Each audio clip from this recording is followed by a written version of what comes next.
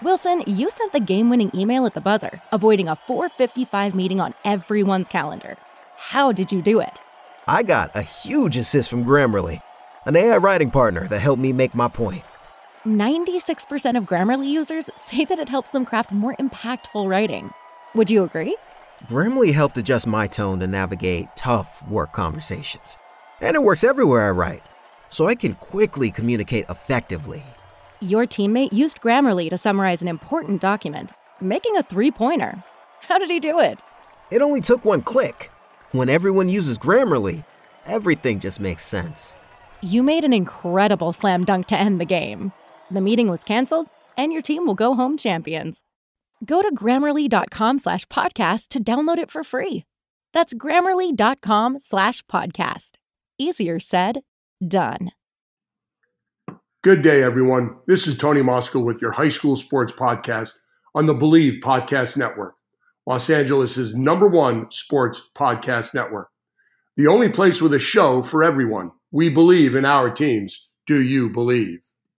With pro sports on the horizon, we all have hope that things will get back to what we once knew. Speaking of going back to the past, I know many of you enjoy the Friday night barrage of high school football on Fox Sports and Prep Zone.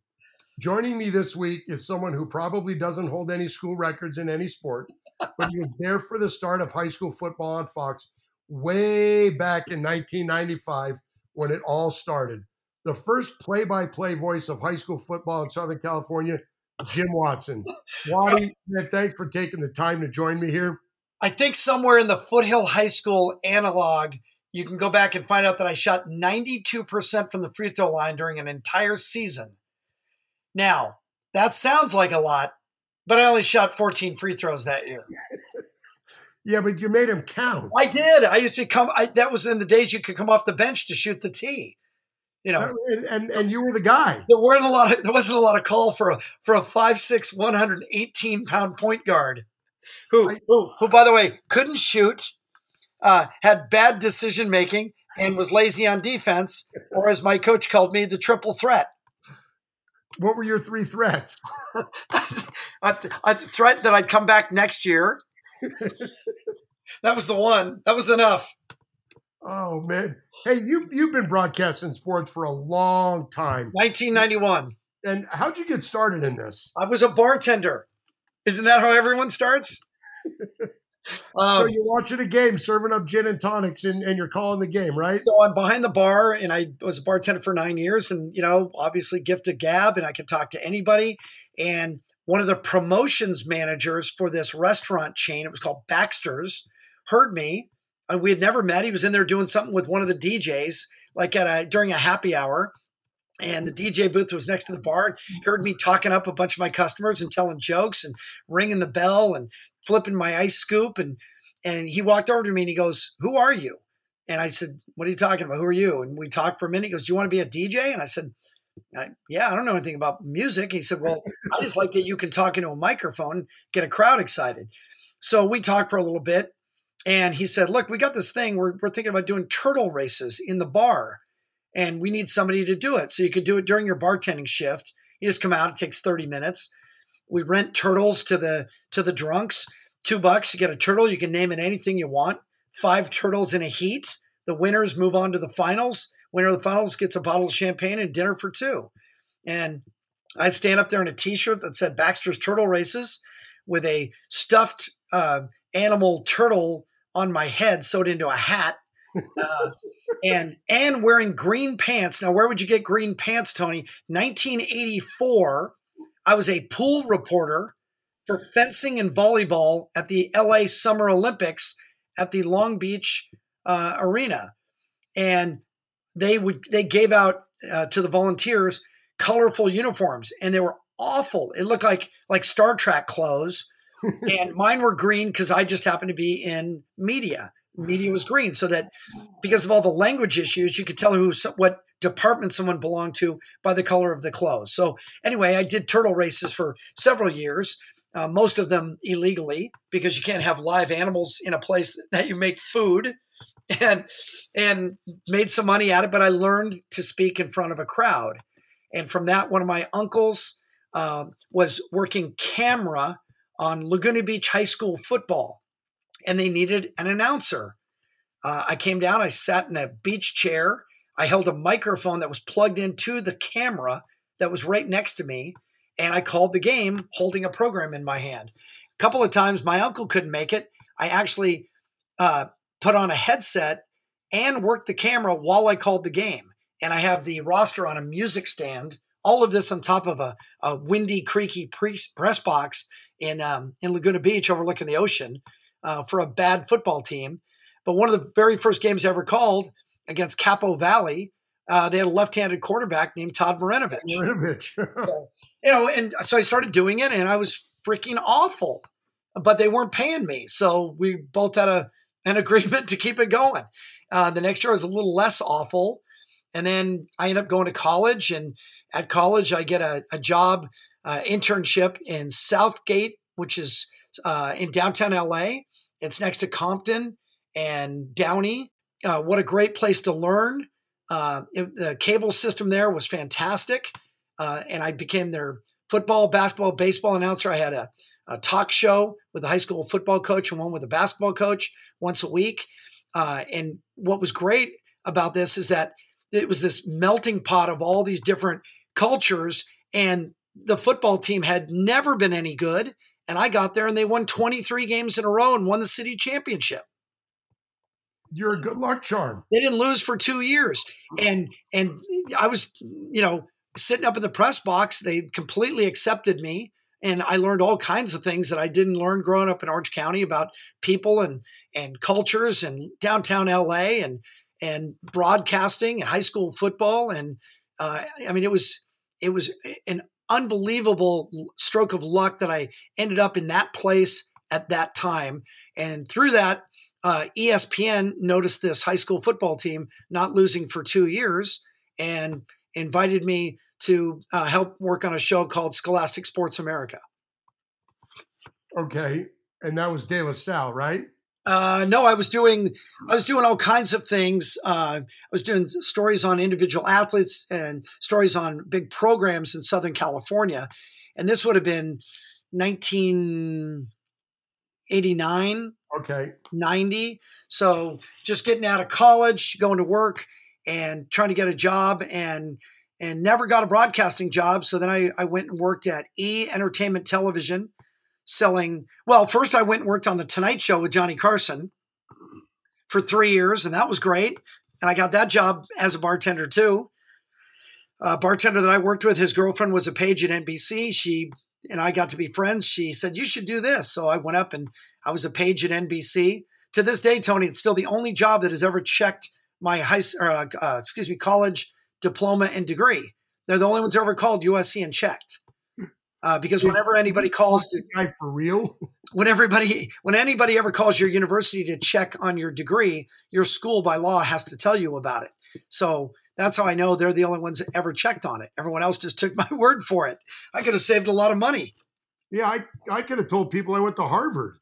So I went to The Tonight Show, and I worked there for 3 years. I left right when Johnny Carson left and Jay Leno was taken over.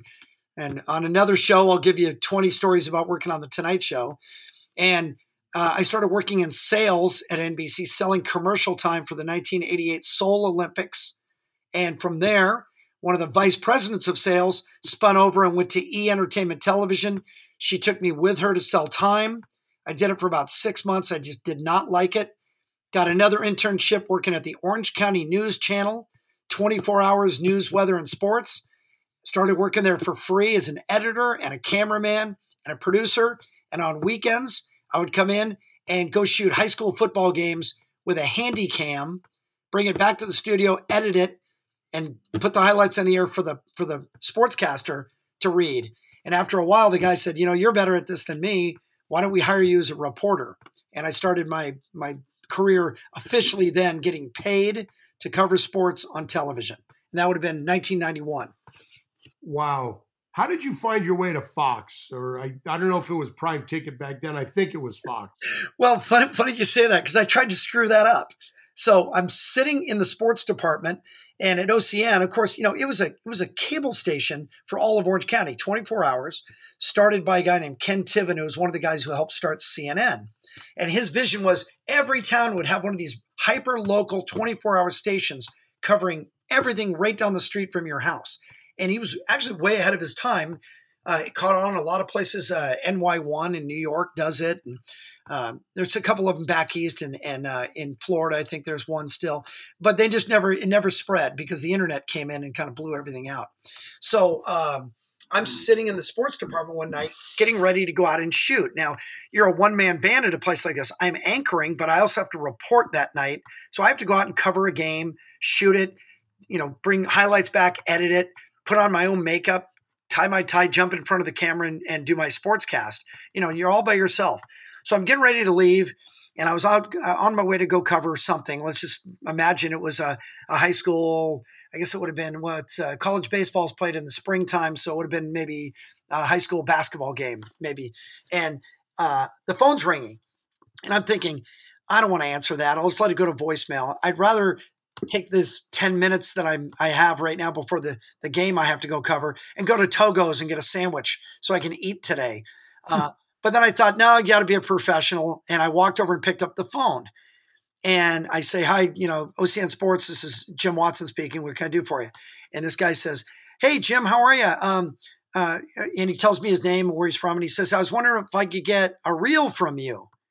Well, immediately, and I don't know why, I thought, at this time, I'm covering Cal State Fullerton baseball, #1 in the nation. Jeremy Giambi and DC Olson and Mark Kotze and all these guys at Cal State Fullerton. Augie Garrido's the coach. George Horton is the assistant coach. Now he's at University of Oregon. Augie's at Texas. These guys went on to, they're all Hall of Famers now. So Cal State Fullerton was ranked #1 in the country. So when this guy says he's from a station in Los Angeles and he wants highlights, he wants a reel, I think he's talking about Cal State Fullerton because I shot all of their games. And they were a big team in town. We put it on our highlights on our station. We'd have their players and coaches in studio for talk shows. So I just said, yeah, okay, what do you want on it? Do you want some Kotze stuff and DC Olson hitting home runs and Giambi flashing the leather at first? And, he says, what are you talking about? And I said, well, you're like the third LA station. I think Rogan had called me and Hill had called me for highlights of the #1 team in the country, right? Because nobody's coming down to cover Cal State Fullerton baseball in those days. So I said to the guy, don't you want highlights of Cal State Fullerton? They're #1. Is that what you're calling about? And he said, no, I asked you for a reel. I want your resume reel. And I said, who are you? And he said, my name's Jeff Proctor. I work at Fox Sports. Oh, God. And he said, a guy that works for me gave me your name. And I said, who gave you my name? And he said, Gary Paskowitz. And these are names that some of your listeners might recognize right away. Jeff Proctor, maybe the nicest guy I've ever known and worked with and for in sports television, just a prince of a human being. A phenomenal human being. And Gary Paskowitz, who helped start high school football on Fox Sports and had a website called wearesc.com, which was one of the early forerunners in that field and built that thing up to where Pete Carroll would call him for recruiting advice. And unfortunately, Gary passed recently, one of the great losses. And I owe probably half my career to Gary Paskowitz. So I said, yeah, I'll get you a reel. And he said, you got a reel? And I said, of course. And of course, I had no reel. But the first thing you learn in sports television is to lie. And so I said, I have a reel. And he said, well, can you get it to me? And I said, you bet. I said, I'm on my way out to a game. I'll mail it tonight or tomorrow morning. He said, great, thanks. And so hung up, went out, covered my game, came back, did my sportscast, and then sat down at 11 o'clock at night and worked till 5 o'clock in the morning going through tape after tape after tape at the station, digging through highlights and old sportscasts to where I didn't look like a complete fool and showed some ability. Put it onto a reel. It was much too long. I gave them like 35 minutes. They're going to watch 2. They just want to see if you can form a sentence and without drooling down your chin. So I put this whole thing together and I was so excited. I said, I know I'm going to impress them. I wrote my cover letter. I put it in a nice little package. And then I got in my car at 5 o'clock in the morning in Orange County and drove all the way to Santa Monica and drove to Fox, talked my way through the guard gate, then got to a locked door, and there was a guard in the lobby. He came over and I said, hey, I'm supposed to deliver this tape. He said, well, we don't open the doors for another hour and a half. I said, well, it's supposed to be in here and I got to get going. And he said, well, I'll take it. I said, no, I'm supposed to deliver it personally to this guy. Well, no one's here. Well, I want to put it on his desk. The guy took pity on me or just wanted to get rid of me. He said, fine. He unlocked the doors. I went down the hallway looking at nameplates, saw Jeff Proctor, went in, put it on his desk, was so excited, jumped back in my car, drove all the way home, got home at 7 or 8 o'clock in the morning. And then I sat by the phone thinking he's going to walk in, see it, be so impressed that I got it sitting on his desk, personalized letter to him, tape. This will be great. I'll really impress him. And the phone never rings. All day. I stay home all day. The next day, nothing. The next day, finally, about 1 PM, my phone rings. It's Jeff Proctor. And I said, I was worried, man. I put it there a couple of days ago. I didn't, kind of what took you so long? And he said, it was the weekend. Yeah. So he knew right away he wasn't dealing with a rocket scientist. Oh. And he said, we saw your stuff. We like it. Do you want to be our new high school football announcer? So you get into that. And now whose idea was it for them to start doing high school football? And did you ever envision it being like what it was? You guys rolling up with this big truck and people are in awe of everything that's going on? I did in this sense. At OCN, we covered high school football too. Now, when we started the station, all we did is a sportscast, and we did it like 3 times a day. But the thing that people wanted to see were high school football highlights. So then we started, instead of just doing a 5-minute sportscast with highlights from 2 big games, then we started doing a 30-minute show on Friday nights with a lot more highlights. That became a 1-hour show with nothing but highlights. And we would cover 15, 16 games. And there were 4 or 5 of us. We would give handy cams to interns and they would go shoot shaky, Zapruder video of high school football games. And we found out some games started at 7 o'clock in some leagues, 7:30 in another league. So we'd pick a 7 o'clock game we knew was going to be a blowout. You go and shoot 3 early touchdowns in that game. And then when it gets to halftime, you race to the other game and you shoot the second half of the 7:30 game. So one person could cover 2 games. So we did this show, and this show became wildly popular. And the sponsors lined up for this because they don't want to cover news, because news is talking about murders and fires. And here we are talking about high school football. What's more all-American than that? So we did this whole high school football show, and it was so big that after a year or 2, then the management said, why don't we start covering games live?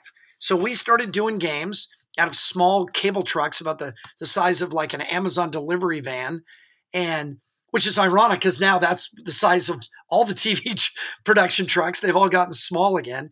And we started doing these games and with 2 or 3 cameras and bad replay machines. And, we're all wearing awful tweed coats with patches on the elbows, and we all have mustaches and our hair's too long. It's Anchorman basically. Right. And the ratings were huge. People loved us. And I'm telling you, I couldn't imagine getting recognized as much as anywhere I went in town, I was getting recognized for doing high school football games because it was a novelty. It was new. It was exciting. It was raw. We made mistakes. It was fun. People rooted for us. We were the underdogs. And so I saw it catch fire down here. We were doing modern day games with 8,000 people at the Santa Ana Bowl. So I saw it. I already knew it existed. And you knew who else saw it was Gary Paskowitz. He lived in Newport Beach. And Gary and I were classmates at USC. And we ran into each other at a couple of games. He saw me calling games. He would go home and watch games that we went doing and heard me. So when he went to Fox, Fox approached him as one of the guys to help coordinate the launch of high school football. And they said, went through all the particulars. And they said, how about an announcer? And he goes, I got a guy. And Gary and I went to USC together, and there's the Trojan family thing. And Gary said, I really wanted a Trojan to get it. So he called me, and or called Proctor, and then they called me, and that's how that started. And that's how JJ got the gig too. John Jackson, another Trojan, another guy who went to school with us, and another guy who knew Gary Paskowitz. Yeah, I noticed that when I came along helping you guys out as a spotter, there was a heavy SC influence, and in these politically correct times, man, you're lucky that didn't really offend me. What are you, Northridge guy? Is that where you went? I'm a Northridge guy. Yeah, I did. CSUN, baby. CSUN all day long. Yeah. Me and McGee, baby. Chris McGee, one of my all-time faves. Yeah, so when I went to Fox, I kind of knew, we were so stupid, we didn't realize we could fail. And, you're going to Fox, and I remember how excited and nervous I was when I, got the call, from you're going to the show, kid, and I was going to do high school football, but now it's on Fox. Now it's a real thing. Now I can embarrass my family with one word. So when I went up there, I kind of already knew high school football was really popular, and I just figured it would work. I mean, I don't really consciously remember ever worrying about it.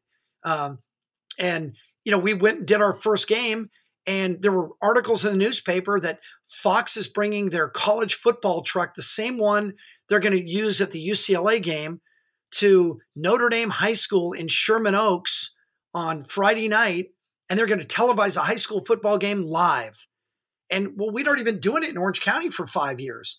So to me, it wasn't that big of a leap, but because it was now on Fox and not just a local cable system, and had a far-reaching audience, it was new, it was exciting. I remember getting calls from some of the guys, the LA Times, the Orange County Register, the Valley, the Daily News in the Valley, and all these guys, hey, are you excited about it? What do you expect? And all this. And I was thinking, haven't you guys been to a high school football game?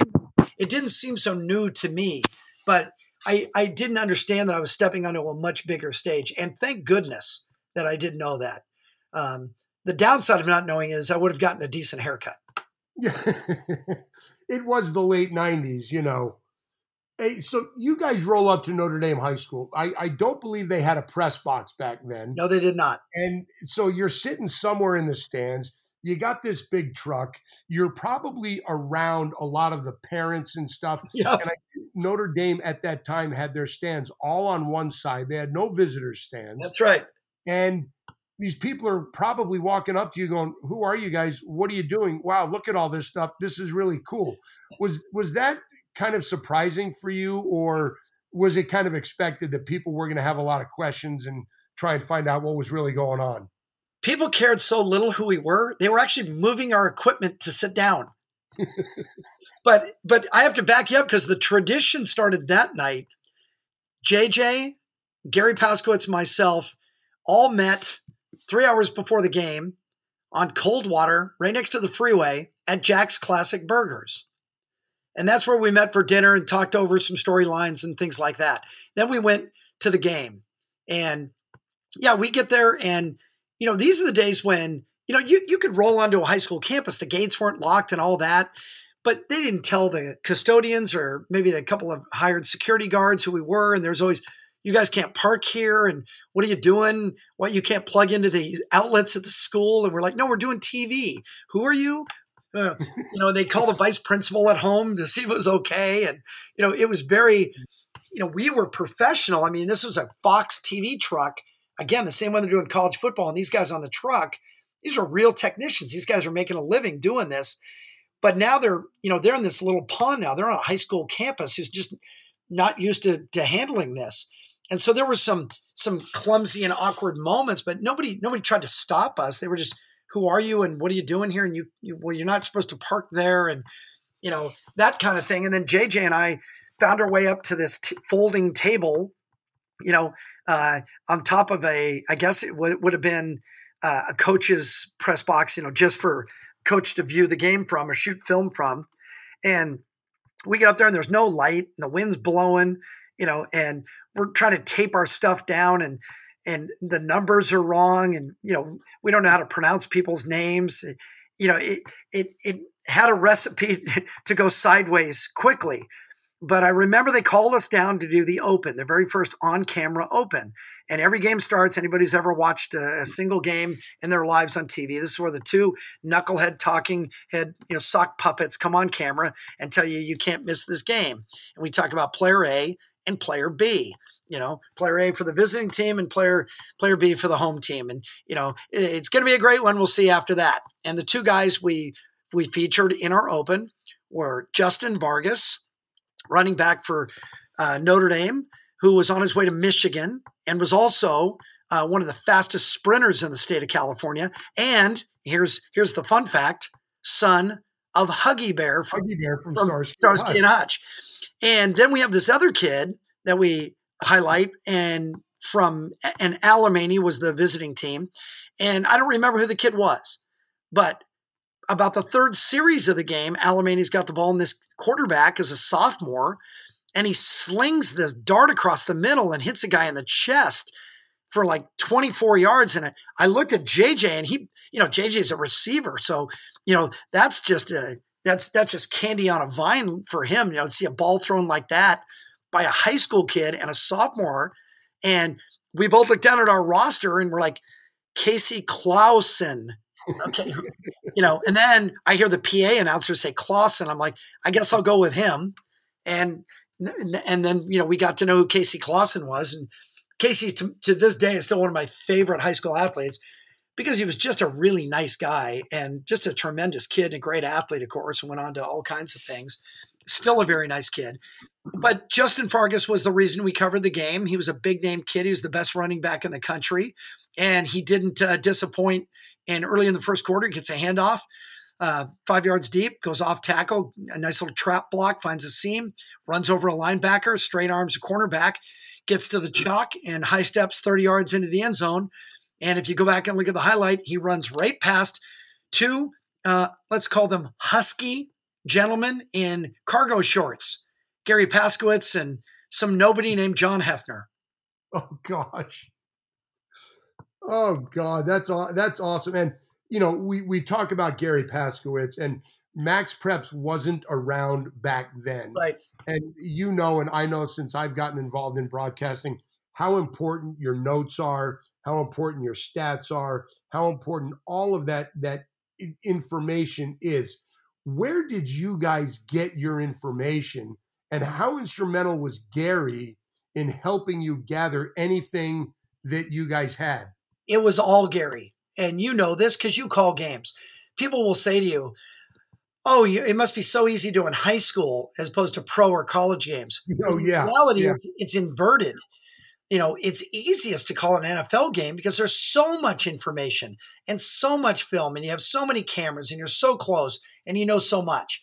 And then a little less in college, but you still have a sports information department, and they're giving you all kinds of stuff, and their games are all televised. You get to high school, they don't have anybody doing notes. Nobody knows how to pronounce kids' names. There's no video of these kids. We had never seen anybody until they put the ball on the tee.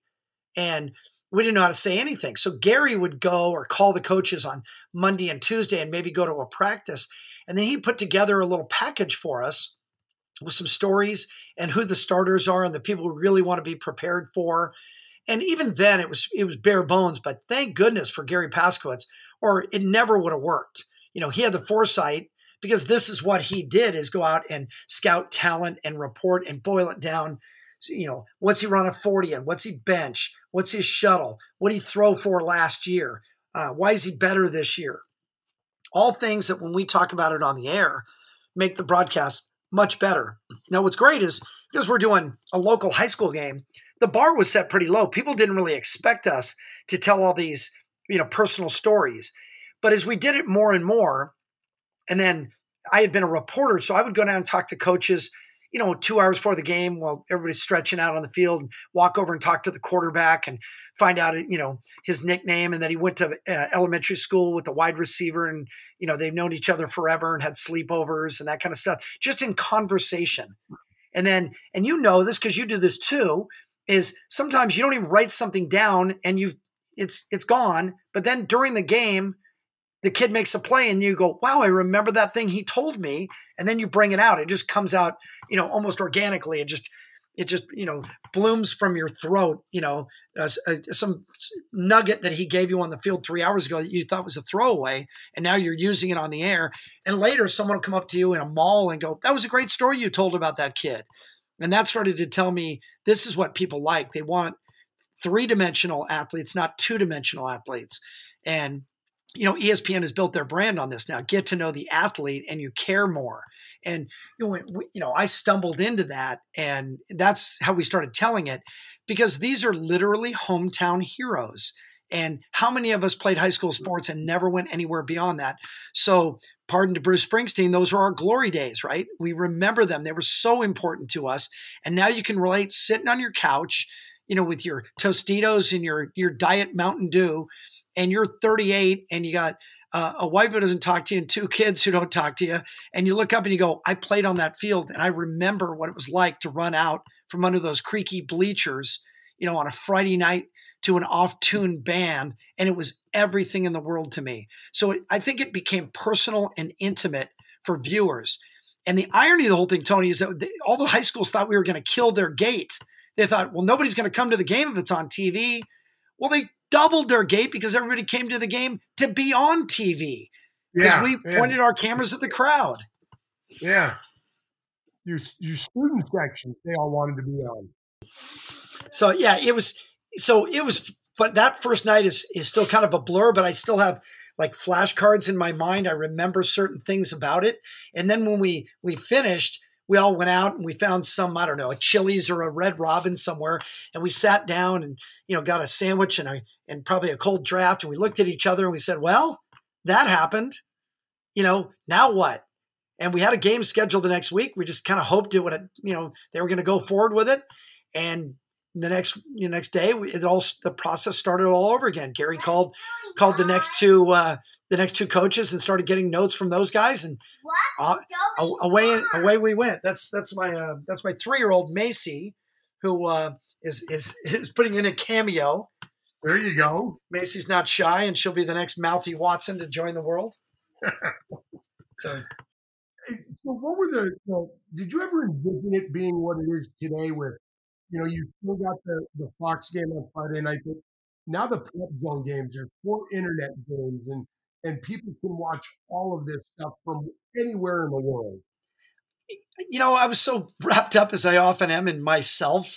I didn't look at that big picture, but it doesn't surprise me, and it didn't surprise me then that we had success. Never for an instant did I take any credit for this. You could have put a talking monkey in the booth and people would have watched the games because of the things I just talked about.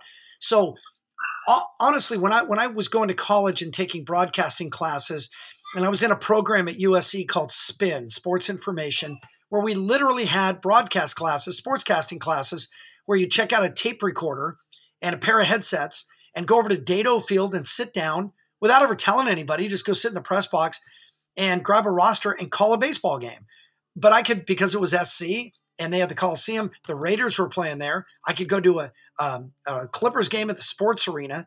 I could call SC football games on Saturday if I wanted to. Because I was a student, they made room for me in a press box. So I called 150 games when I was in college. So, I get into this and I'm doing this and I feel like, okay, I kind of have a foot into it. I think I'm doing okay. This would be great if I could do this for 5 years before I have to go sell Amway products. And it just kept getting better and better. But like I said, I had seen modern day football crowds of 5, 6, 8,000 people when I was working at OCN. So to see the crowds get up to 2,000 and 3,000 people out at Taft and, places where they hadn't really drawn a lot, and the players started to know who we were. And then we started a magazine show called Inside Cal High Sports. And Mark Walton was the genius behind that, maybe the most talented guy I've ever worked with in television. Would shoot. He had a film background, another SC guy. He went to film school at SC, so he shot sports video like film. I mean, he thought of everything like a story. Then he would go back and edit it, put all these effects on it, music and lighting. And the stuff was just beautiful. And the show he produced, this magazine show, won 5 Emmys in 6 years, beating the Lakers and the Dodgers in the same category, a high school magazine show, really? So you could tell there was an appetite. a long way to answer your question. It was there. We were feeding the pigeons. That's what we were doing. We were just throwing out peanuts in the park every Friday night, and they were eating them. So every week we'd bring more peanuts. So it wasn't like an overnight thing, but I'd already seen it on a small scale in Orange County. So I could say no, I wasn't surprised. And I love still when I stumble across a high school game, whether it be on Fox still or when I'm traveling across the country. I remember being in Salt Lake City. I was there doing gymnastics for the Pac-12 network, and I'm in my room studying, and I flick on the TV, and I'm just going around to see what's going on, and I see a high school football game. I'd never heard of either school. Neither of them are ranked. Maybe a couple guys on the field are going to play college football. Tony, I watched the whole thing. I couldn't turn it off. It was fun. They're showing the cheerleaders and the band and the crowd, and I was like, this takes me back to when I called it, to when I went to high school and played it and sat in those bleachers, and to watch those kids, and it's like the greatest moment of their life. They score a touchdown on television when you're 16 years old. Come on. And for us, going out and doing the game and seeing that is almost as much fun. Yes. And to put a bow on the story, when I said when I was at SC and they taught us a couple things. Roy Engelbrecht was one of my teachers, Ted Brock, Larry Knuth. These guys were all great teachers at USC. One of the very first things they taught me was it's not about you. You are here as landscaping. People are watching this picture. You are the soundtrack. And so don't make it about you. Don't say just call the game, be respectful of the players, and take it seriously, but not yourself. And that's how I approached it. And I would never in 100 years compare myself to Vin Scully. But having grown up in Southern California and listening to him and Dick Enberg call games, they never made it about them. Vin Scully called games for the Dodgers for 132 years and never said the word I unless he made a mistake. If something went right, he said, well, we got that one right, or we wanted to pass along this, or earlier we told you this story. But if he made a mistake, he'd say, I made a mistake. I misidentified that player in the third inning, or I thought it was a slider instead of a curveball. He would always use I when he made a mistake, but we when it was to benefit the team, benefit the broadcast team. And so just listening to him and listening to Chick Hearn growing up, and they were wildly different people. I mean, Hearn had a big ego, but he called the game like a journalist. It wasn't about him. It was all the attention was focused out on the floor. Scully, same thing. All the attention focused out on the field. Never about them. And to me, that humility is lacking today because everybody now's got a brand and everybody's got a Twitter handle. And what about me? And what do I think of that? And Tony, I grew up listening to newscasters, Cronkite and Brokaw and Rather, and you never knew the political persuasion of those guys. You never know what they really thought about something. They didn't report opinions. They reported news. So I kind of came up in those days when you did something and you were part of it. You weren't the biggest part. You were just adding to it, right? It's all this big stew that you mix together and hopefully the flavor is good. But you're not the ladle. You're just the carrots in the stew. And I remember when I first started doing this up here in the Santa Clarita Valley, and I asked you if you could listen to a game that I did, and you said, sure, send it to me. And you paid me a compliment, and you said the best thing you do is you sound like you're just having a conversation with the play-by-play guy. And then you said, furthermore, that when you're in a game, you criticize the play, not the player. That's right. And I have kept those words with me since I started doing this in 2005. When I was in high school, I played basketball and I shot an air ball free throw. Now, I was playing on the sophomore team. There were 4 people in the gym. Do you have any idea how hard it was for me to go to school on Monday? I was so embarrassed. I was going to wear a New Orleans Saints from back in the day paper bag over my head, right? And I got to school and I took a bunch of heat from my friends and then it went away. But I always thought when I'm calling a high school game, and I even do it with college, and a kid makes a terrible decision, that kid's got to go to school on Monday. and he's got to hear it from his friends. And the last thing he needs is me piling on, and that's just bullying to me. You can make it, you can have fun with it, you can laugh at it. We all need to be more self-deprecating anyway.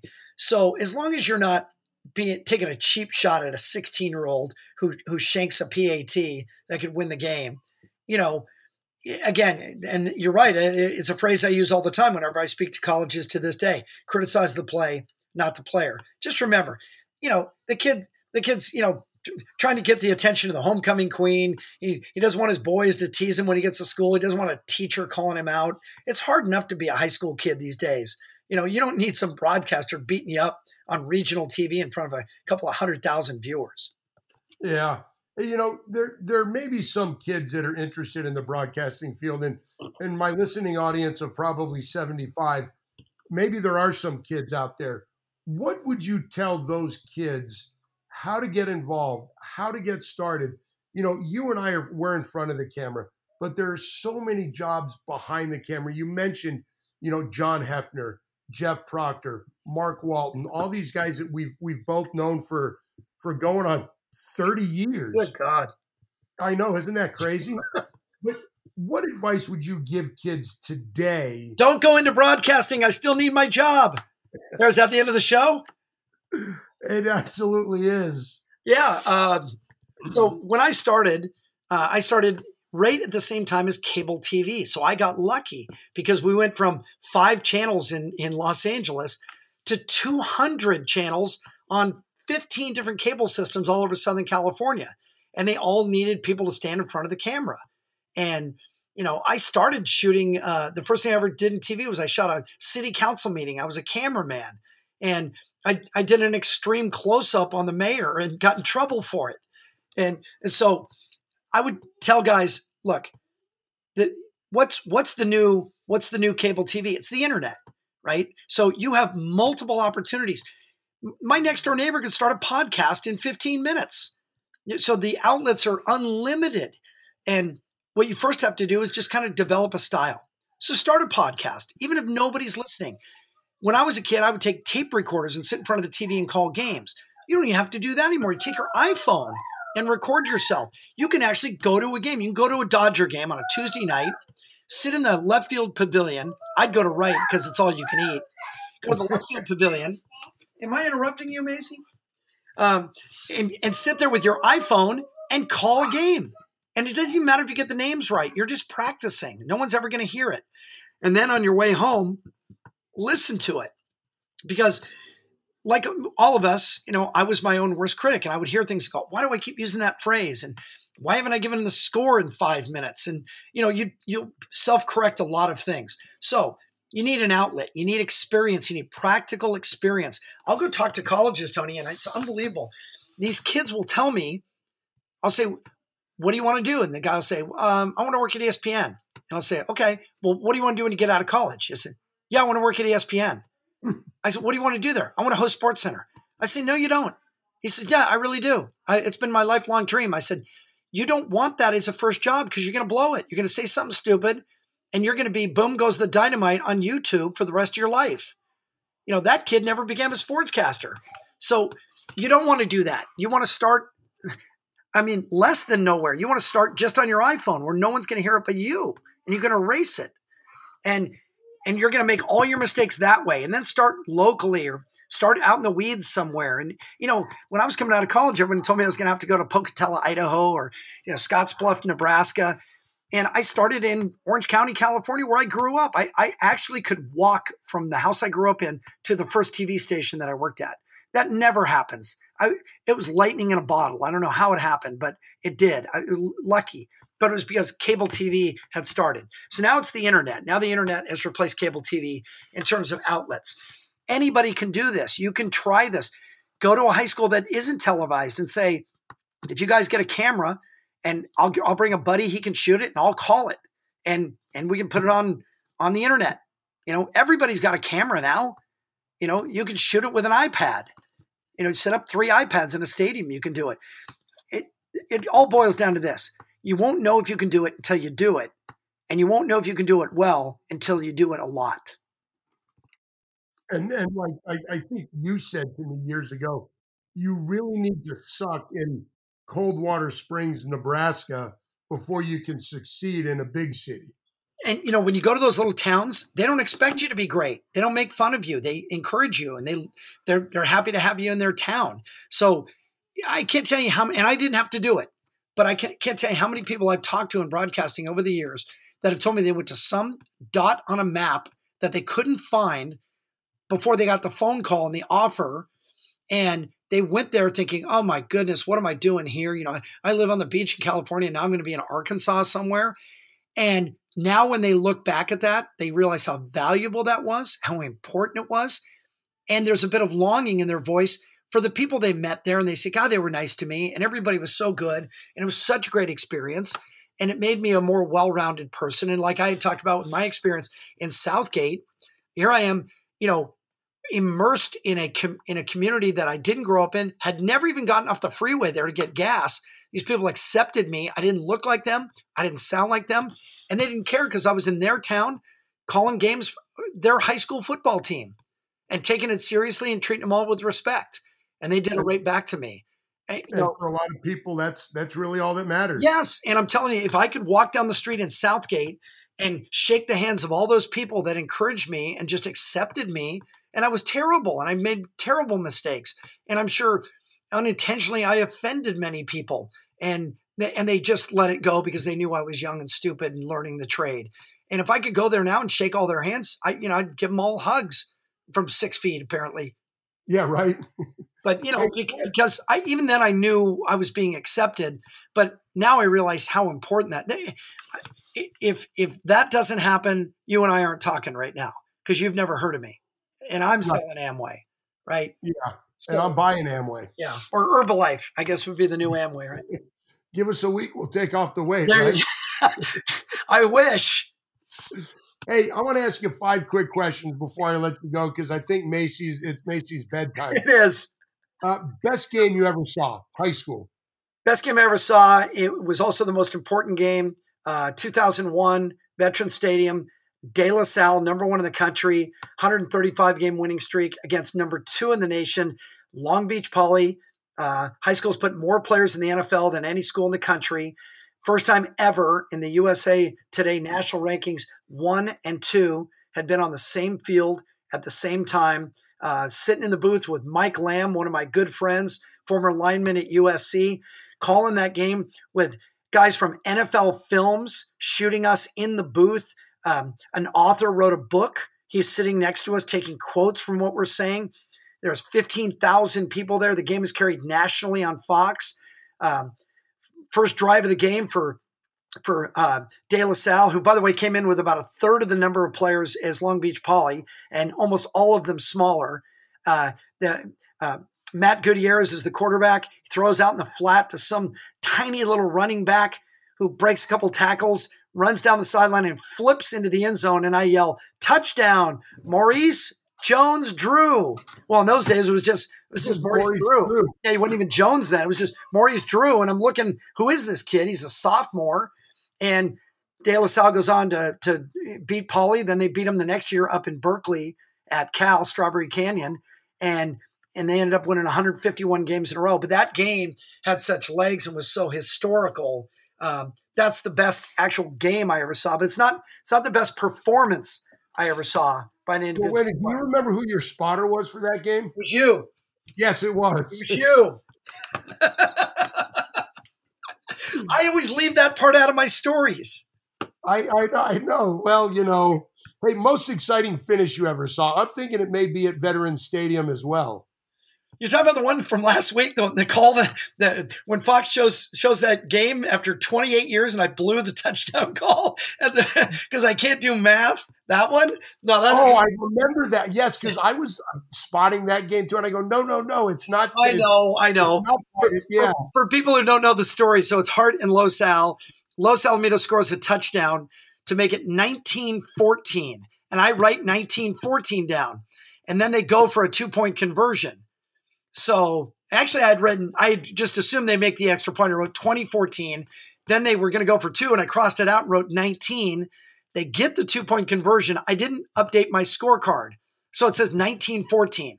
There's like 20 seconds left. Hart gets the kickoff. They throw an incompleted pass. Now it's 3 seconds left. And, they need a Hail Mary. They throw it right down the middle of the field. Ball gets tipped, and a kid named Cody Case, number 44, twin fours on the back of those traveling whites for the Hart Indians from Newhall.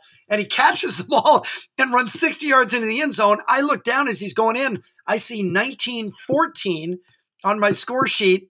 I add 6 to the 14. I get 20-19, and I start yelling, Hart wins, 23 wins in a row. And then you and JJ are beating me over the head to shut up because you realize, no, idiot. They made a 2-point conversion, and now our Hart has to kick what turned out to be like a 35-yard PAT to tie the game. So, not my finest moment. I call 600 high school football games for Fox. They invite me back for one of the throwback games, and that's the one they invite me back for, where I blow the call. I would tell you the best is one of your questions, best performance? No, but we'll go with that one. Matt Grudegood at the Big A, or the Big Ed in those days, I guess it was. Mater Day against Pauley, he did everything. It was like, it was like watching a game from the 20s. He was a running back, and he also played linebacker and D-back. And then their kicker got hurt. He kicked, and then the quarterback got hurt, and so he played quarterback. He never left the field. He scored all the touchdowns. He rushed for 200 yards, threw for 200 yards, was bloodied, was a total old school guy, didn't celebrate anything, walked off the field with his head down. I mean, he would sack the quarterback and get up and just walk away slowly, quietly, because that's just who he was. It was hard to get him to talk. Bruce Rollinson, the modern day coach, called him the heat-seeking missile. I mean, I can see him in my head right now. You could have easily put Matt Grudegood in a time machine and put him back in a leather helmet, and he would have been the same guy. He was that kind of player. He went on and played at USC and was a good player, wasn't a star in college. And I think now somebody told me he's living up in like Alaska, and he's doing hunting and fishing and trapping, and which makes sense. He was kind of a solitary guy anyway and understated, but that performance was just phenomenal. And that game was on a couple of weeks ago. Hey, best team you ever saw? Wow. I mean, Los Alamitos had some really good teams because they had the spread offense going before anybody else. Like, it was big in college. The pros hadn't taken it. Only high schools that couldn't compete size-wise would do it. But John Barnes at Los Al kind of put it in. Kevin Federick, the quarterback, you had Guinness and Hartley and Ife Olate at receivers. Those were some really good teams. Mater Day put out some unbelievable teams. I mean, how many guys did Mater Day send to SC and UCLA and then on to the pros, with Leinert and all those guys? Joey Bose back in the day, and he went to Wisconsin. Those guys, I remember being on the sideline and going, is this really a high school football team? And then you can go over when Jerry Jaso and Raul Lara and Don Norford were at Long Beach Poly, and they would come out with 110 guys on their team and huge, beautiful athletes. I mean, just you'd watch these guys run and you're like, oh my goodness, like you should hear music or angels singing when these guys run. It's what a human body is supposed to look like when it's in motion. And they would go out on the football field and intimidate guys. And Long Beach Poly has such a great history in every sport. And to be around that program and the history of it, and then watching the next chapter and the next page be written by these modern day players, wearing the same Jackrabbit green and gold. Those teams you would look at, and honestly, you would say that guy's going pro. And it was Willie McGinnis. That guy's going pro. Winston Justice. It just, Darnell Bings just laying people out. I saw Montez Perfect play in high school. Scariest player I ever saw. I mean, that guy was sending all state guys out of their patterns because they didn't want to go across the middle. I wouldn't either. So playing for Centennial. I mean, first time I saw him really take a guy out of his cleats, I stopped the call because I thought the kid was seriously hurt. And the kid took 10 seconds just flat on his back to roll to his stomach and to get to one knee. And then two of his teammates scooped him up and almost dragged him like a scene from Saving Private Ryan over to the sideline. And I look back, I go, who is number 7? I mean, he He played angry. It was frightening to watch him. I would wince when guys went over the middle. Your best call ever in a high school game? Vargas is gone. Sure, dude. That's my other daughter, Roxy, who had to listen to me do a podcast in the car last night and fell asleep. Yeah. The ultimate compliment. Justin Vargas is gone was the call on the first game.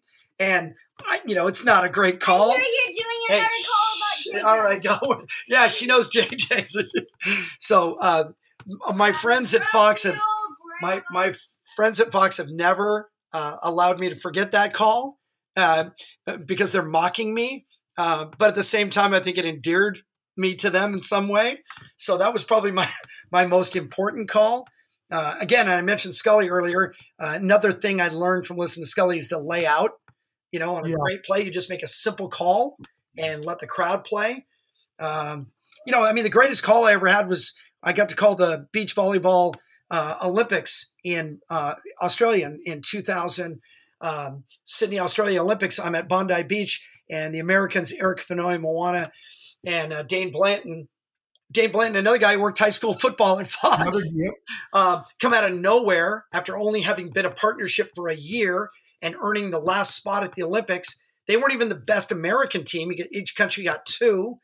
Wong and Hydra were the better team. Anyway, these guys make a magical run through the brackets in Australia, and then upset the number one Brazilians for the gold medal in front of 10,000 screaming fans at Bondi Beach.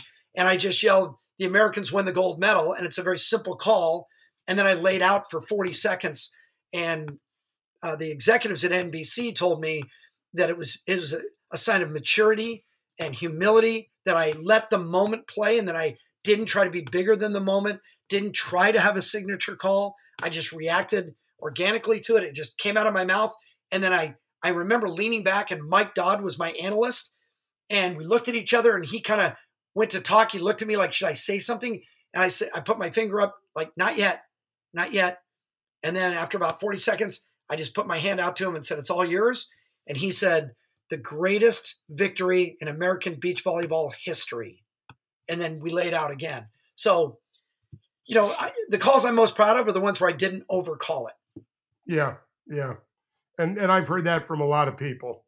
I mean, what did Scully yell when Gibson went yard? "She is gone." And that's it. And laid out. And here's a fun fact about that. Go back and watch the highlight of that home run. And I think on the highlight, like on YouTube, it's Jack Buck with the call, right? Yeah. But if you look, and you know this because you're a SoCal lifer, when that ball goes into the pavilion in right field, you can see right between the top of the stands and the pavilion roof, right, the zigzagging roof, you can see a little slice of the parking lot. It's one of the greatest moments in the history of baseball. And yet somewhere out in the parking lot, one car was leaving early.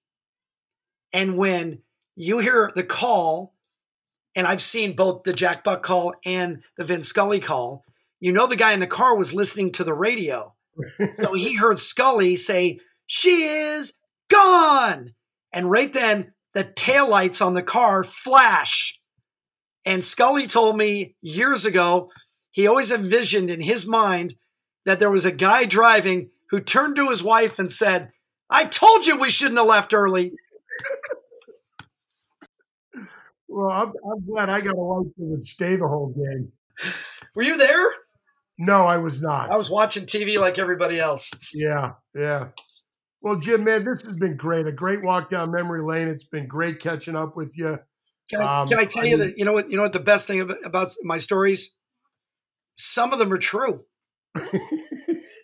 As my wife chimes in, my life is based on a true story. Yes. And I believed all of them. Never let the facts get in the way of a good story.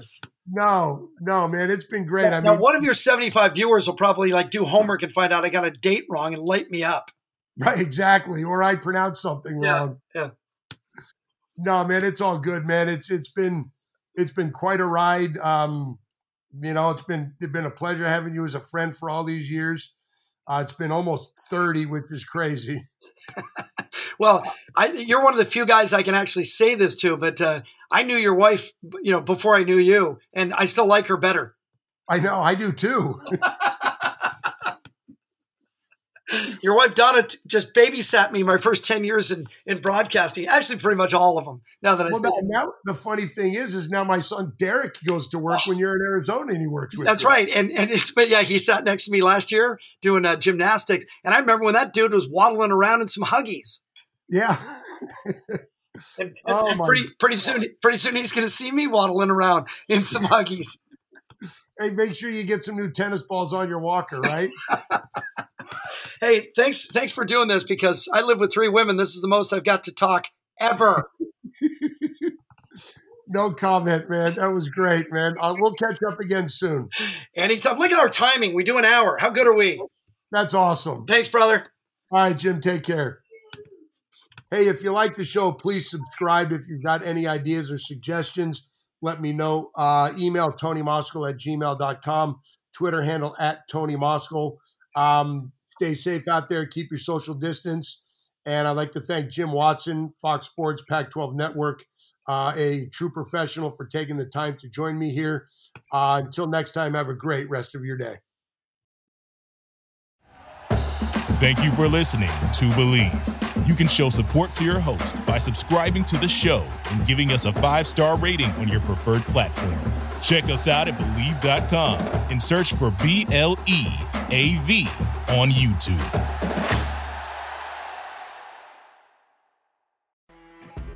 You know when you're listening to a true crime story that has an unbelievable plot twist that makes you stop in your tracks?